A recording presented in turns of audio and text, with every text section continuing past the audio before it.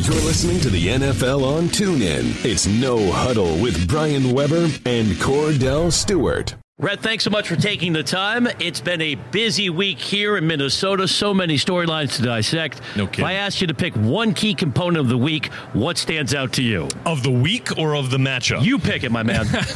Let's see. One key component of the week is my eye depuffer right now, and I'm feeling pretty good about my... Now, remember, it's radio, so let's paint the word picture. You're not looking as puffy as Cordell, but you look very good without makeup. Thank you.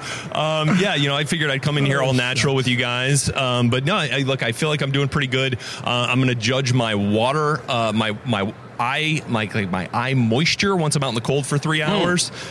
So right now, I think the folks here in Minneapolis have done a pretty damn good job. I saw somebody running outside of our set yesterday in shorts. Look, nobody's afraid of the cold here. We're not surprised. This is Minneapolis in February, and it's beautiful. It's sunny outside. Come on, let's do this thing. Yeah, it's just minus 3 degrees outside right about now. But with saying that, we're inside, and just being inside the Mall of America. You guys got a great spot overlooking everything exactly. here. GD Boots, the Boot Barn is available for you to our right. Thank you. I was over at the meatball spot earlier, so that's over here too. Spot. Yeah. Okay. But you guys don't have anybody going to grab anything for you because you can basically on the breaks go grab what you want. Oh yeah, right here in the food court, right? Oh, this is beautiful. This is beautiful. This is gorgeous. But we're here for the Super Bowl. No, we're not. We're just here to talk about puppy eyes and hydration. What's your football related question? Football, exactly. That's where I was trying to get to. This game. Yes. What sticks out most to you about this game and so look, I'll give you two things, and they're kind of related. The first is how do you go about slowing down Tom Brady? And the first thing that obviously comes to mind is pressure, which is easy to say. It's harder to do, right? And the Eagles have the talent to do it, the depth to do it, 7 guys over 20 pressures and all that stuff. But, Jim Schwartz would love to get pressure with 4, which he's been able to do for most of the season. However, I was talking with my man Sean O'Hara on NFL Playbook yesterday, and we showed a couple of spots where teams have been able to get after Tom Brady with the blitz. Because Cordell, as you know, and Brian, look, if you start bringing the extra defender and take those guys out of coverage, Tom will dice you up. He will cut you up like a surgeon.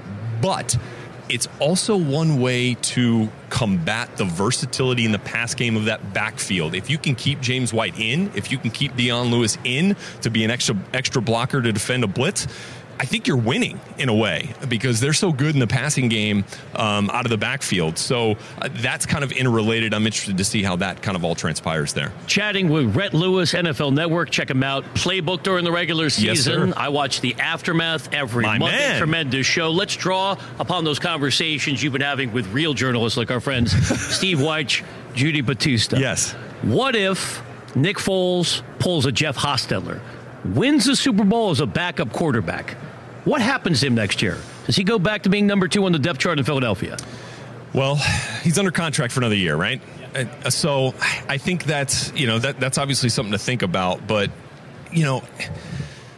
it's a tough question. I feel like it's a kind of a similar situation as to what Case Keenum's in with the Vikings. Did so good in place of Sam Bradford and nearly got his team here to the Super Bowl. So I think those guys are going to get an opportunity to be starters, and I think they've earned it. I think if you have a playoff postseason passer rating that's 20 points better than Tom Brady, I think you've earned yourself a shot at another starting job. And I think what's clear about it is the fit.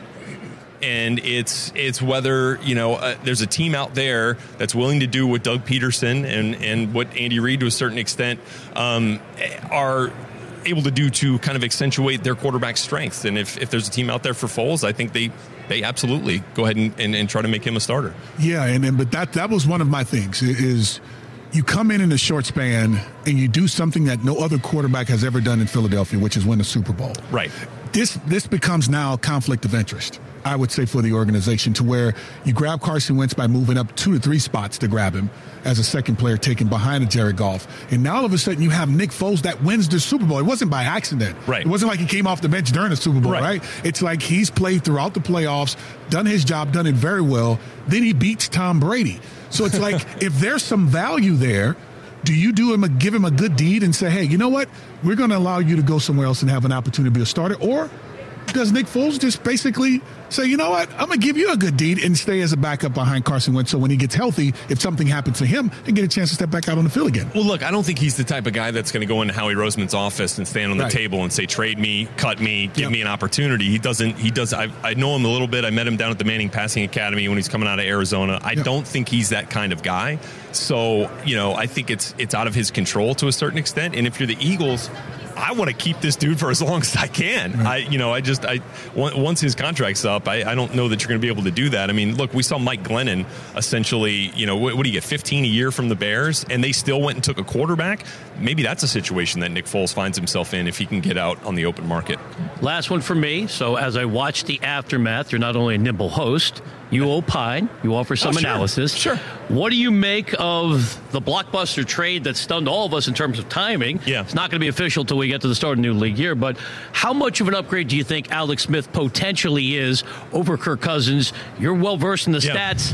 They're pretty similar. I don't think he's an upgrade. I think Kirk Cousins is fantastic. I think it was just quite clear to the Redskins that Kirk was not going to sign a long-term deal. And in order, to keep yourself keep yourself in the conversation in the NFC East, you better go get yourself a quarterback here.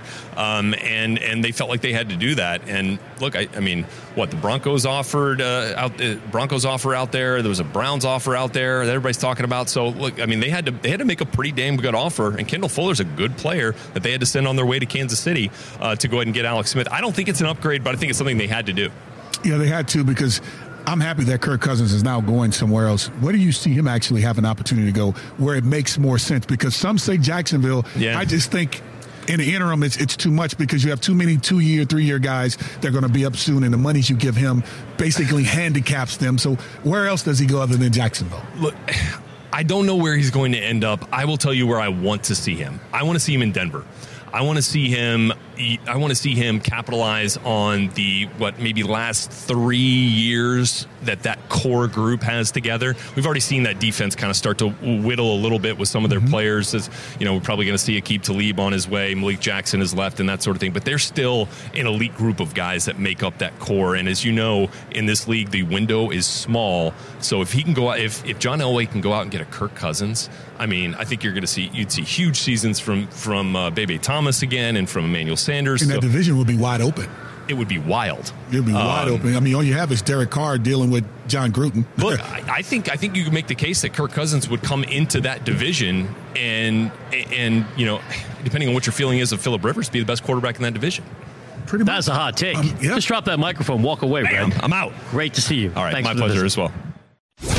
You've been listening to No Huddle with Brian Weber and former Steelers quarterback Cordell /Stewart, live on the NFL on TuneIn. 20, 15, 10, 5, touchdown. The National Football League is on TuneIn.